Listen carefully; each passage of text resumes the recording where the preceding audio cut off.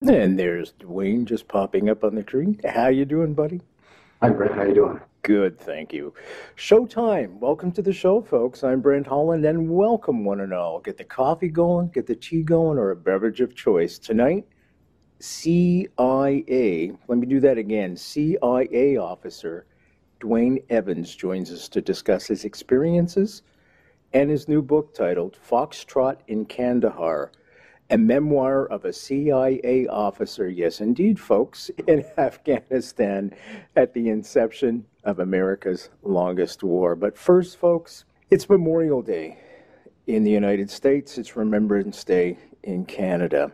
I want to dedicate this show to Private Andrew Miller. Andrew was a medic attached to the 1st Battalion Royal Canadian Regiment Battle Group in the Kandahar region. A call came in, and the call said that there was children down. They were injured. And I know Andrew. Andrew just jumped in his lav, and unfortunately, as he was heading out on the road to rescue these children, an IED went off under his vehicle. Now, the blast occurred about 20 kilometers southwest of Kandahar. Andrew died in Afghanistan on June 26th, 2010. I know his mom, Wendy, personally, and she cries every day. So remember, freedom isn't free. It's bought and paid for. On this Remembrance Day show, I wear a poppy, as all Canadians do. We must never, ever forget the sacrifices that have been made so we can live in this beautiful country called Canada. Dwayne Evans is our guest tonight. He is a former CIA officer. Dwayne, is there such a thing as a former CIA officer? You don't have to answer that. Is that a helicopter I hear over my... No, I'm kidding. Okay, I'm just messing with you. With field tours on 4 continents to include serving as Chief of Station. He is the recipient of the Intelligence Star for Valor. Congratulations, my friend. Also, he has served as U.S. Army Special Forces officer. Dwayne Evans led a CIA team, Foxtrot, into southern Afghanistan in the fall of 2001 following the 9/11 attacks, so a month later. Foxtrot team was the first to enter Kandahar after the fall of the Taliban government on 7 December. It's my great pleasure and honor to welcome Dwayne Evans to the show. Thank you for your service, sir. Thank you for having me, Brent. Thank you. I want to start off with a quote from the book, folks. And by the way, this book is full of stories like this one I'm just about to tell you. Okay. And this is going to display how deep in the, how should I word this, stuff Dwayne was. And the quote goes as such: as the sun set and the shadow lengthened, wind gusts kicked up small eddies of dust that danced across the basin we occupied. At dusk, the temperature began to fall. Fighters who had fallen behind earlier in the day straggled in. They reported that word was out among the local populace, which included the Taliban, by the way, that there was an anti-Taliban force in the area. Soon, our observation post started reporting that there were convoys of vehicles headed towards us from 3 directions. A general sense of foreboding set in. So, Dwayne, this begs a very serious question. How does your wife put up with you? Well, fortunately, my wife didn't know anything about that. I just want to give some context, folks, to the story, because without the context, it's very important, especially for the younger folks that are just joining us. And Dwayne, just to let you know, this show is syndicated through all the campus radio stations right across the country. So we're virtually talking to 20-year-olds and students of all ages. Impressive. Okay, so immediately after 9/11, folks, then Secretary of Defense Donald Rumsfeld approached the Joint Chiefs of Staff for a plan to go into Afghanistan. Now, he was told by the Joint Chiefs that the plan would take months to develop. George Tenet, who was the DCI Director Central Intelligence Agency, approached Rumsfeld and said the CIA had a plan set to go. Now, according to PBS's Frontline, Tenet said They would use their long-time relationship with Afghanistan warlords to defeat the Taliban. The CIA plan is a covert war to take paramilitary officers, and that's where Dwayne comes in, to link up with anti-Taliban forces inside Afghanistan. Now, apparently Rumsfeld was left out of the decision-making, so he was kind of miffed, so he reached out to Special Forces, Green Berets. Now, into this scenario, our guest tonight makes his appearance. Now, Dwayne, why Afghanistan? Right after 9/11, why was Afghanistan chosen as the first target to go into? It was basically because Afghanistan was where the Al-Qaeda leadership was holed up. They had been there for some time, basically having a sanctuary there under the Taliban government, the government that was in power at the time in Afghanistan. So even though the planning for 9/11 took place primarily outside of Afghanistan, took place in Germany for one place, the leadership, bin Laden himself and some of his top henchmen were in fact in Afghanistan. So the intention was to go after that leadership, to go after that organization. The goal was simply to destroy it, to make it ineffective, so that it can never carry out another attack like 9/11 again. How did we know bin Laden was in that area? Oh, it was fairly, I won't say well known, but it was certainly at that point in time, within the intelligence community. It was well known that he had a base there. He had a large training compound south of Kandahar there called Tarnak Farms.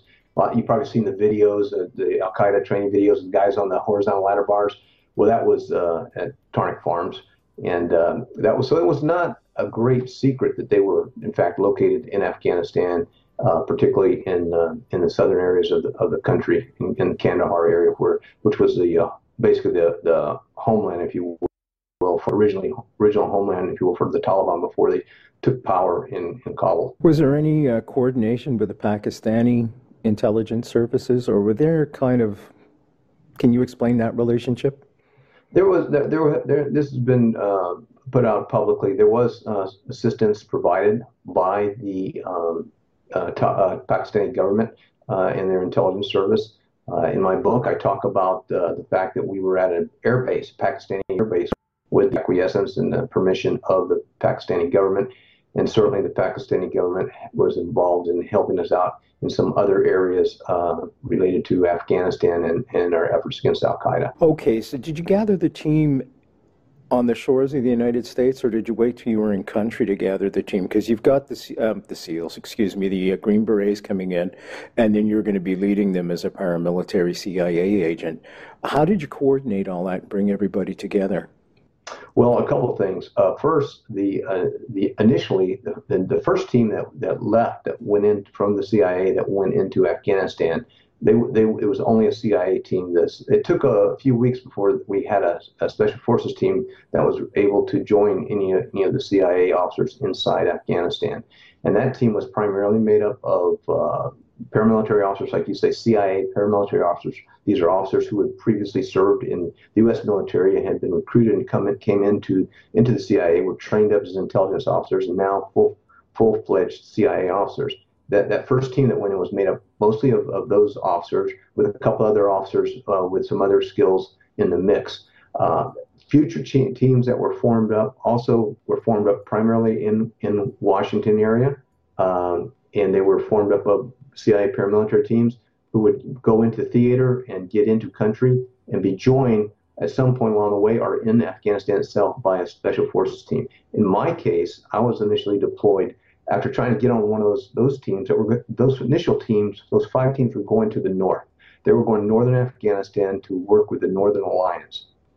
And my team, well, it wasn't a team initially. Initially, I deployed with a colleague to Pakistan to work there with our station to see what we could do in southern Afghanistan, because even though things were moving along pretty nicely in the north, with the Northern Alliance, they had an army there that, with the support of the CIA and the Special Forces team calling in airstrikes, they were able to make gains on the battlefield, and ultimately by mid-October or so, they were able to capture, or November, I should say, before then, a little bit before then, they were able to capture Kabul.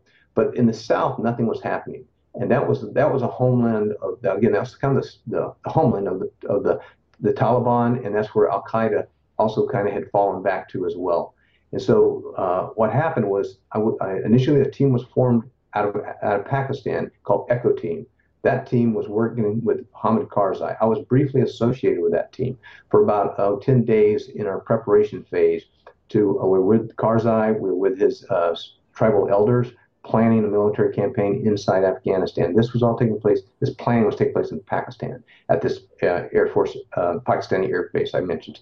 Then that team deployed. I was actually supposed to deploy with them, and the day of the deployment, I was actually taken off of the deployment, myself and two special forces guys, because we had too many people, not enough airspace, our aircraft to carry the people and all the equipment. I was supposed to come in 3 days later along with the other two SF guys.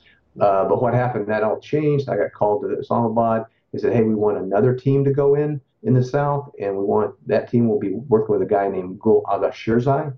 He had been the former governor of Kandahar before the Taliban had come in and chased him out of power.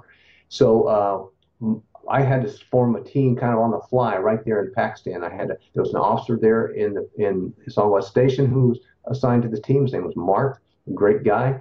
But we didn't have a lot of things we needed. Unlike the paramilitary teams, CIA paramilitary teams, we didn't have the commo gear we needed. We didn't have all the weapons we needed. There was only two of us initially. But fortunately, we were able to, again, this was all done on the fly. We only had 4 days to get this together. We were able to get, there were two special operations guys from a special operations task force, U.S. task force, that were an advanced team that were there in Islamabad. With Rumsfeld approval, it took some doing to get this all through the system at the Pentagon. With his approval, these two special operations guys, they weren't actually special forces, they were special operations with another task force. And they joined the team. And then we also married up with another special forces team, a 12-man team, although I think they were down to like 11. And then as that group, we deployed via helicopter in the dark of night and linked up with Shirzai's forces in southern Afghanistan. And from that point on, we basically waged a military campaign, with the goal of Kandahar being our target. And they have a lot of guidance beyond, destroy Al Qaeda, capture Kandahar. That was basically it. Okay, I'm just going to back up for a second. Tenet walks in and he speaks with George Bush and he says, listen, we got this plan all set to go. Of course, Rumsfeld is, panicked because the Joint Chiefs of Staffs don't have it. They've got plans for everywhere else to invade. Apparently, even in Canada, there's a plan to invade. You want it, you got it. No, I'm kidding. Universal health care. Think of the advantages. Okay. Anyways, all that to say is George Bush says, yes, let's go with that plan. Where did that plan originate from? There must have been something leading up to building up this plan. There must have been an inclination that they might need this plan. And for it to come from the CIA, I was stunned when I learned that. Yeah, well, actually, of course, there was an inclination about the 9/11 attacks coming. That summer prior to the attacks, the Counterterrorist Center, headed up by Cofer Black, they were pulling their hair out because they knew something big was coming, and they didn't have the details. They knew it could be very, very big. It was a possibility that it could involve aircraft, but for some reason, a lot of people who were warned about this just assumed it was going to be aircraft overseas that were maybe hijackings, but overseas. But there wasn't a lot of detail, but so there was an inkling that something big was coming. But I don't know of anyone that had actually started saying we need to plan for doing a paramilitary action in Afghanistan at that point in time. I don't know that. I think the plan was put together rather quickly after the attacks, and it was put together out of the Counterterrorist Center. And it was basically saying, hey, the Bush administration really wanted to avoid a conventional invasion. They didn't want to go in with hundreds of thousands of troops if it could be avoided, for a lot of reasons. But if we could get the mission done without doing that, that's what was the preferred way. And because CTC and the agency in general, not just CTC, but the agency in general had maintained contacts with many of the Afghan leaders or the local leaders over the years, and particularly with the Northern Alliance. We had sent teams in over the years that kept in touch with them. So the plan came forward very quickly was, listen, let us plug in with these guys. They got troops on the ground, meaning they're fighters, these local Afghan fighters. They're fighting the Taliban already. They're also against Al-Qaeda. We already have these folks on the ground. All they need is some more support, more material aid, some more intelligence, and it particularly needed air. They also needed air support.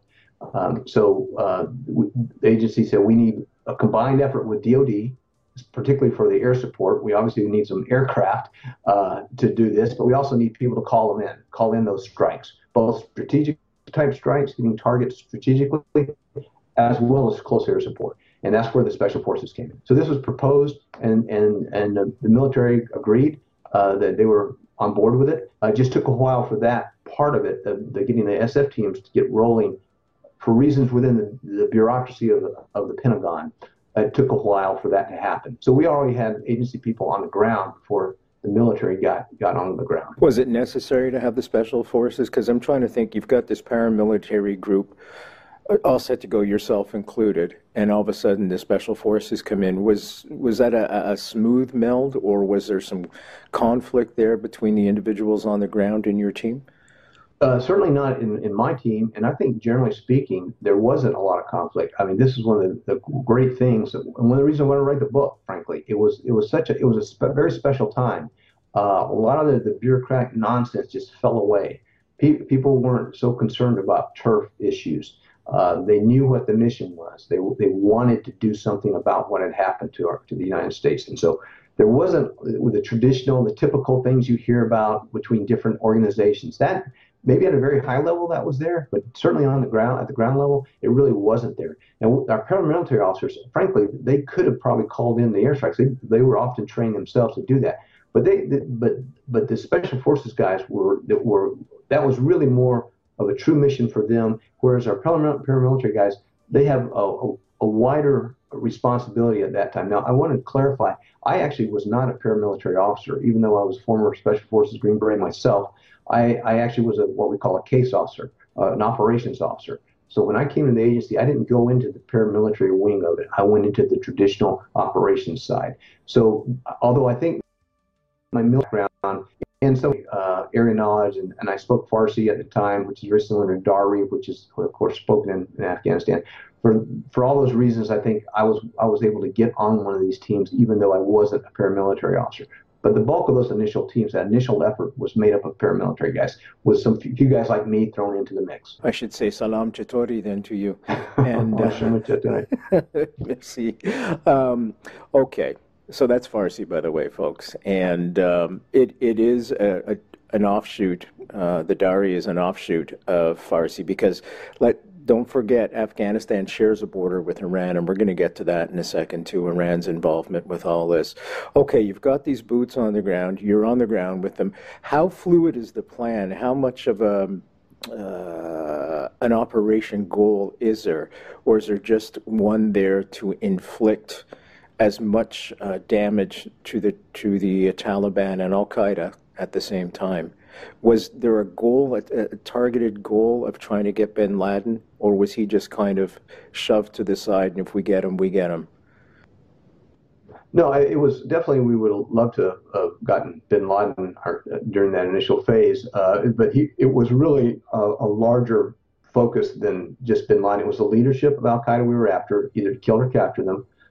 In fact, my team, in my book, not the first person, but about the third guy we captured was the personal driver for bin Laden and bodyguard. He had served, although when we captured him, we didn't realize that at the time. We didn't know who he was. That only came out later. A guy by the name of Salim Hamdan, and that came out later. But the goal was really just to locate and destroy or capture those individuals that were responsible for the 9/11 attack. And frankly, it was really focused on Al-Qaeda. The Taliban was totally secondary. The only reason we were engaging with the Taliban was because they were sided with Al-Qaeda. If they had been asked after the 9/11 attacks to please round up Al-Qaeda, turn them over to us, or if they don't want to do that, please step aside because we're going to come get them. And Unfortunately, the Taliban chose not to do either of those two things. So it meant to get to Al Qaeda, we also had to take on the Taliban. Had the Taliban accepted our offer, they might well be in power today, but they didn't, and so they became our enemy as well. And so that's how we were fighting both Taliban and Al Qaeda. It's off topic a little bit, but I don't have a chance to speak to a real CIA agent in my everyday occurrence. What were your feelings about Tenet Slam Dunk? Was he a good DCI? Oh, I thought Tenet was an outstanding DCI. I would have to say he was my favorite DCI, although I liked Leon Panetta a lot also. But I joined AZ under Bill Casey, so I had a lot of directors I went through. But I liked George Tenet a tremendous amount. You're getting into the whole Iraq thing, and as far as the slam dunk, because he was speaking about Iraq at that time. I believe that's what you're talking about. You're talking about Iraq, and I think that was a mistake on his part. I think he regrets that statement. Yeah. Okay, and also it was kind of a segue as well into Iraq, because you write in the book that had the focus stayed on Afghanistan, things would have turned out differently, but all of a sudden now you've got Iraq being invaded. Can you tell us a little bit about that and how the dynamic changed? Well, that of course that came after the part that or the story that my book is about. What had happened is in December, Kandahar fell. I came back to the States. I actually became put in charge of an office responsible for supporting efforts and continuing efforts, not counter-terrorist efforts, but continuing efforts in Afghanistan. Well, as you know, in 2003, the U.S. invaded Iraq. And but well before that, probably a year before that, the drumbeat for this idea of going to war with Iraq started being beaten. And I personally wasn't involved in the Iraq effort at all. I was still involved with Afghanistan.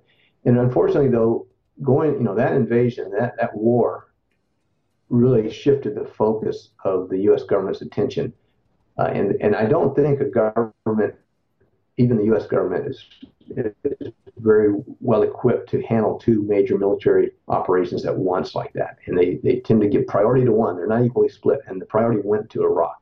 And that affected the resources we had for Afghanistan, affected getting simple things like getting staff, getting people who could go there, because a lot of them were being diverted to go off to Iraq at that time.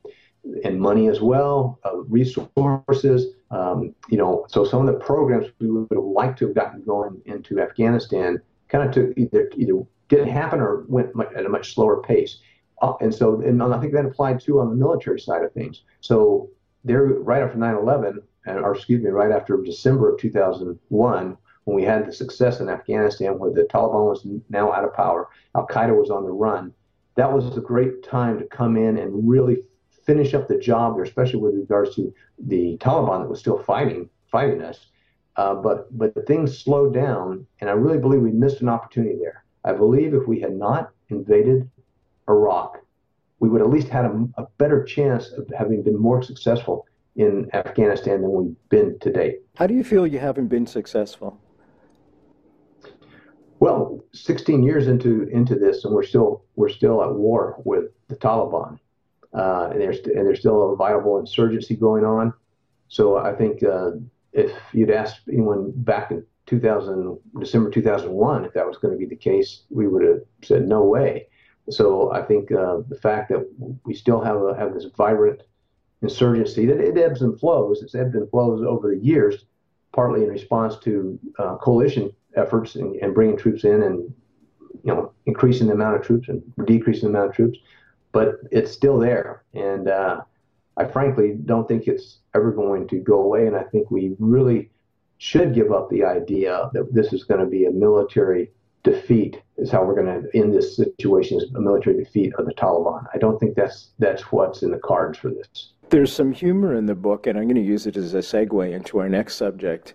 And the humor is a quote again from the book, folks. And the book is called Foxtrot in Kandahar, a memoir of a CIA officer in Afghanistan at the inception of America's longest war. Its author and our guest tonight, Dwayne Evans. And the quote is, During one repair stop, Khalil came up from Sharzai's vehicle and offered me a bag of little round nuts for a snack. I grabbed a handful. They were tasty, so, well, I ate some more. What are these things? Opium seeds. I guess Khalil could have seen by the look on my face that I was concerned. Don't worry, it's the leaves of the plant that can mess you up. The seeds don't do anything. That's hilarious.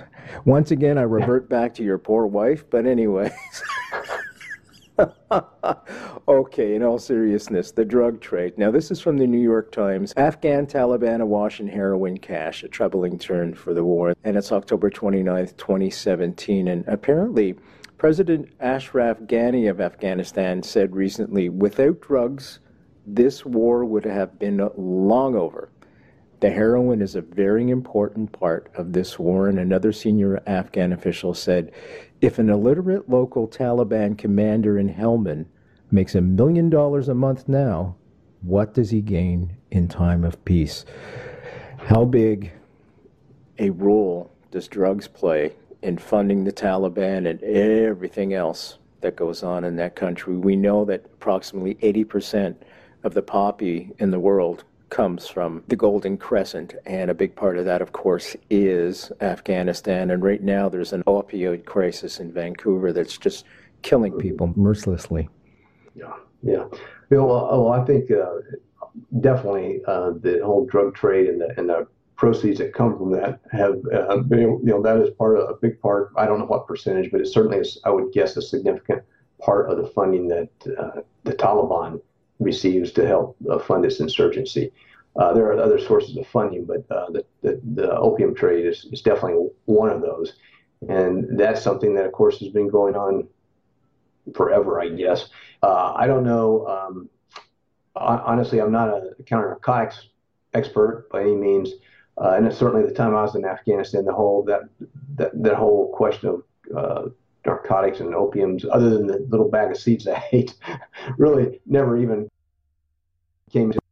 But certainly it is known that as you said, Afghanistan is a huge producer of opium, and it definitely raises money, has enriched many people there.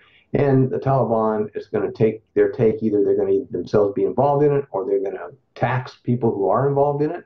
They may even provide protection for those people and get payment for that protection. But certainly some percentage of that income from that trade goes into the pockets of the Taliban to fund their insurgency. One of the biggest problems also is that it's so integrated in the economy in Afghanistan. If they were to take that culture out, if you will, or the selling of the opioid, they feel the economy would fall. How do we deal with this? There was a story on CBC several years ago, Canadian Broadcasting Corporation, that had a farmer who had borrowed money to start growing opium for the Taliban.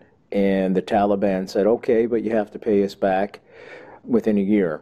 So what ended up happening is the farmers' plants were all eradicated. They were burned down by the forces that were in country at the time.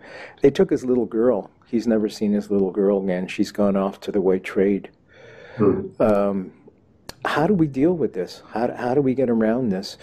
It's very arid land. There's nothing for them to grow. How do we create different things for them to make money off of? They're not going to make the kind of money they do off drugs, but this is ingrained and ingrained and ingrained. I am stifled. Any ideas? It's a tough nut to crack. It really is. I mean, these people, they've got to have something. They've got to earn their living somehow, and it just so happens that for reasons of geography, yes, that plant does very well there, and they're able to make a decent living. I know there's been efforts, to try to convert them over to other type of farming, that kind of thing. But part of this thing is a generational thing, it's a cultural thing. For them, from their perspective, like a simple farmer, he's just trying to make a living. He's not thinking about the ultimate effect of this drug. To him, this is something probably his grandfather did, his father did, and now he's doing it. So it's really hard to manage this problem, not even manage it, to address it in a way that is effective, that will not dislocate people or or cause them to live in abject poverty. So I don't know what the answer is. I really don't, but you're right to point out that this is a difficult issue. The JFK Assassination, the definitive book by Brent Holland. From inside the Oval Office to Daily Plaza, first-person witness accounts. Order yours right now. nightfrightshow.com. Our guest today, Dwayne Evans. He's author of the book Foxtrot in Kandahar, a memoir of a CIA officer in Afghanistan at the inception of America's longest war. Now, another quote from the book: while most people's reasons for wanting to serve in Afghanistan were a combination of factors, money being one, but I always believed the most important reason had to be belief in the mission of preventing Afghanistan from ever again becoming a sanctuary from which a terrorist group could strike the U.S. It would also be the only thing that would give some comfort to friends and family left behind if tragedy struck. Now, it's a little bit of a humorous quote, but it's along the same lines, and I want people to understand how in country you were. I had another insight on the failed attempt of our lives. People shot at him, folks. Total strangers have just tried to kill me twice. They don't even know me. I'm a really good guy. Doesn't matter to them. They just want me dead. Can you try and tell the students that are listening right now what it's like to be shot at? Well, in that case, it was shot at by 122 millimeter rockets. There were 3 salvos of 6 rockets each that suddenly out of nowhere literally struck at our base where we were located. And so that was my first time to really be coming that close to getting hurt by armed conflict. And it's one, the power of the explosions is something that injects fear into you. And those are the only moments in Afghanistan where I truly, for a brief period, felt afraid. And it was just the power, because you could tell in the power that the power there could kill you so easily. It just had to be a little bit closer. And so that, like I say in the thing, it taught me where the pit of my stomach was, because I felt the pit of my stomach when those rockets hit. And as later in the book, I think I mentioned where my colleague, he came out after that happened, came out from a building and made this pronouncement like, I've just been shot at and missed, and I'm not going to take any more BS for the rest of my life. And he turned around and went back in the building. And that was how it impacted him. It was like, after that, there's nothing they can throw at me. I'm not, I'm done with the little things that don't matter. I'm on to big things. So it was even though I knew theoretically, I understood all this, that, hey, yeah, these people don't know who I am. They want to kill me. But really that truly did make it very tangible to me, the idea that you have an enemy who doesn't necessarily know you at all, but they want you dead. What flashes through your mind at that second? Is it family? Is it survival? Is it your own mortality? Well, I think, frankly, at that first moment, I had no time to think about it, because that first volley happened so quickly, out of nowhere, that it was just like surprise. But then we heard this second volley coming in, so we knew there was something that was going to hit us. And actually, it was more a moment, because we had nowhere to go. It was like, this is coming, it's going to hit. It could have hit right on top of us. It could have hit a half mile away. We didn't know where the second volley was going to hit. And so at that point, it was just kind of an acceptance that, hey, what happens, happens. And I think part of that is because probably everyone there at that point, but certainly I know I had already kind of made my peace. I went there knowing that, hey, I may not make it back. This actually may cost me my life.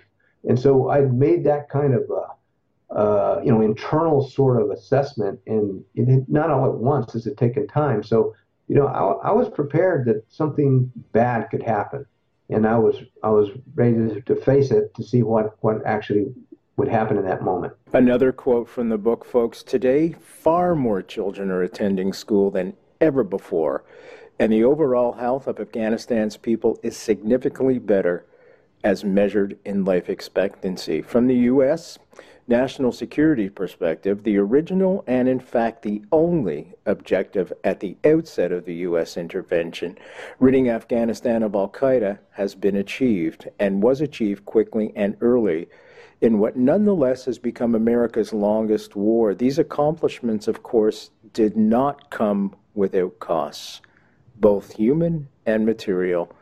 And it's not only fair, but also to ask, was it worth it? Was it worth it? I think yes. But it's getting to be, it's at the point where it's questionable how much longer we should stay there, frankly. I think there's been some achievements. Those ones you just read, the fact that there's a much more capable military. They're not at the level we would like to see, but there's a much more capable military there than was there certainly 16 years ago, or even 10 years ago or 5 years ago. Again, not where we want to see it, but it's there. It's progress.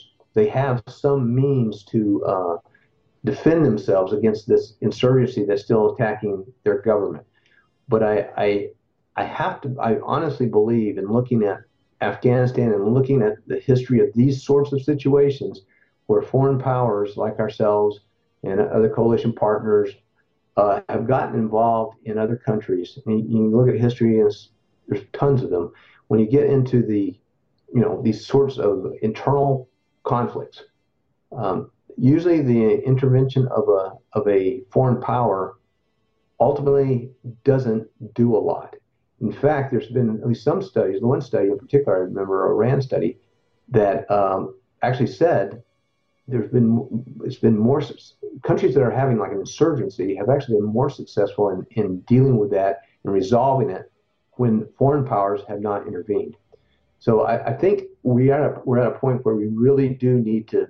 We have already been backing out. We don't have that many troops there now, although they ramped up a few more thousand to help with the training mission.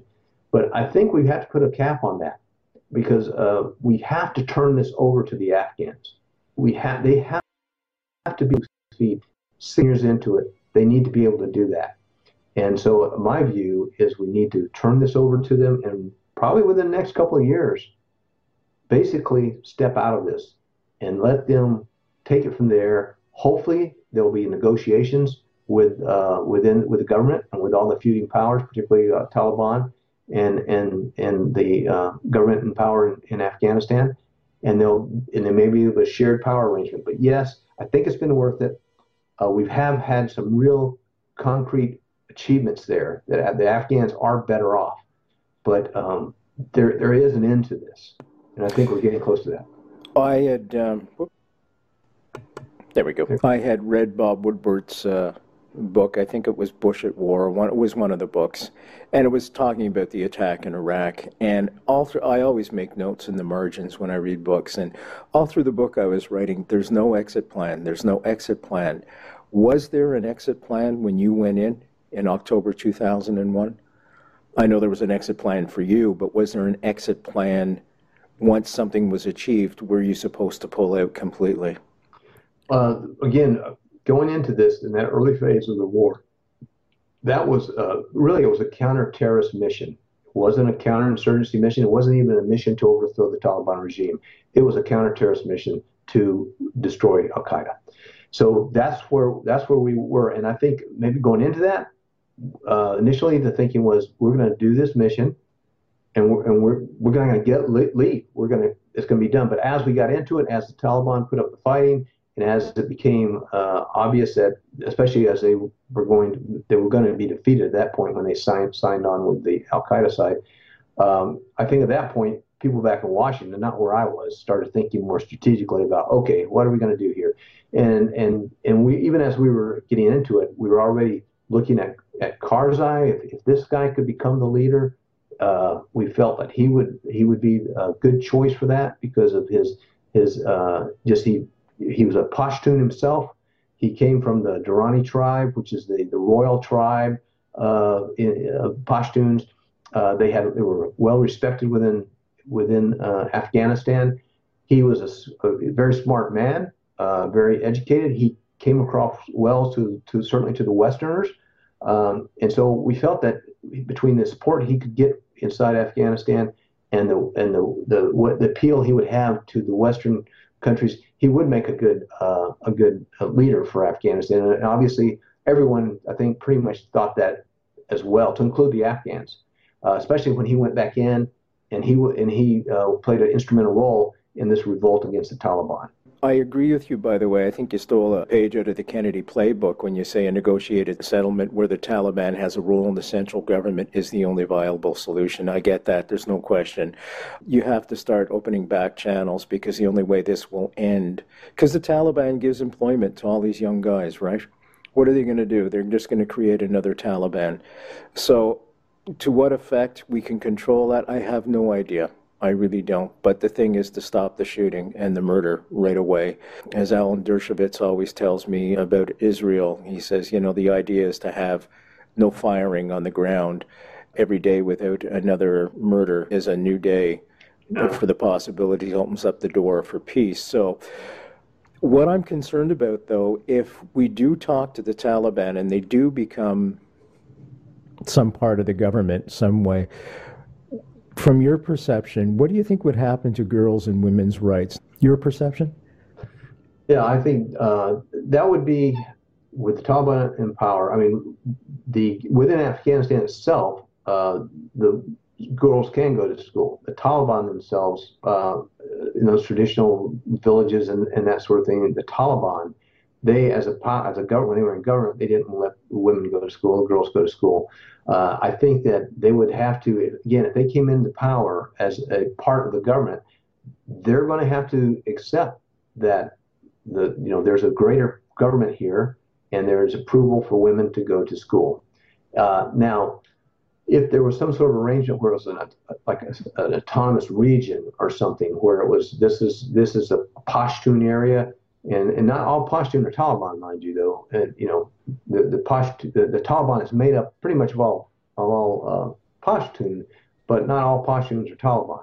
But they would carry a big influence in that region if the Taliban would, if there wasn't a region that was kind of a semi-autonomous region for the Pashtuns. Well, then that, I think, at a local area, that could become a problem where they may insist that, hey, this is our turf, this is our culture. We don't believe in women going to school, girls going to school. Whereas at the nationwide, they were part of a government. They would have to, as part of their participation in that government, they would have to accept that. But yeah, there's a lot of questions like that. I don't think it's going to be a smooth road in terms of seeing the things that we would like to see happen necessarily. It may happen over a great length of time, but I think there's an evolutionary process here that the Taliban. Afghanistan is a primitive country overall. It's still very primitive. It's very, very poor, and all the money that's gone into that country. That's why there's such corruption. It's a very poor country. So much money was poured in that country. No one should be surprised at the level of corruption. And the Taliban is a very authoritarian, strict, religious and culturally, they're very strict in their beliefs. So when you're dealing with people like that, it's hard to reach a compromise point. But that's what has to happen somehow. That has to happen. You bring up a great point in the book, by the way, and I'm going to read another quote, folks. I believe a close analogy to the Afghanistan situation in relation to U.S. involvement can be found in America's own history in the 1700s and 1800s, when the country's westward continental expansion brought a modern industrialized nation up against what were essentially Stone Age tribal societies that had little conception of what lay beyond their homelands. This lack of understanding applied not only to the geography, but also to political concepts like nation states, customs such as land ownership, or peace treaties written on paper. I don't know. I hope we have learned a lot from our history, going back even that far, particularly with what happened with the American Indians, because our Native Americans here in in North America in general. I hope we've learned those lessons and can look and see how that happened and the negative things that happen as a consequence of that, and understand that, as I mentioned in the book, we have a lot of people that are smart about Afghanistan, who have studied it, maybe lived there a lot of years and understand it, but somehow that knowledge of that culture, and we say, oh, we're going to respect the culture, and we want to recognize the culture, and we don't want to impose ourselves on that culture, but yet when it comes right down to it, that's kind of what we do. And I think that's a problem. I think we need to let go of that a bit and say, that's one reason I think we need to back out of this a bit. We need to let them decide amongst themselves, because frankly, the Afghans who aren't Taliban are still closer to the Taliban than they are to us in terms of their way they think, what they think about the world and their culture and all that. They're really closer to them. So we're very foreign.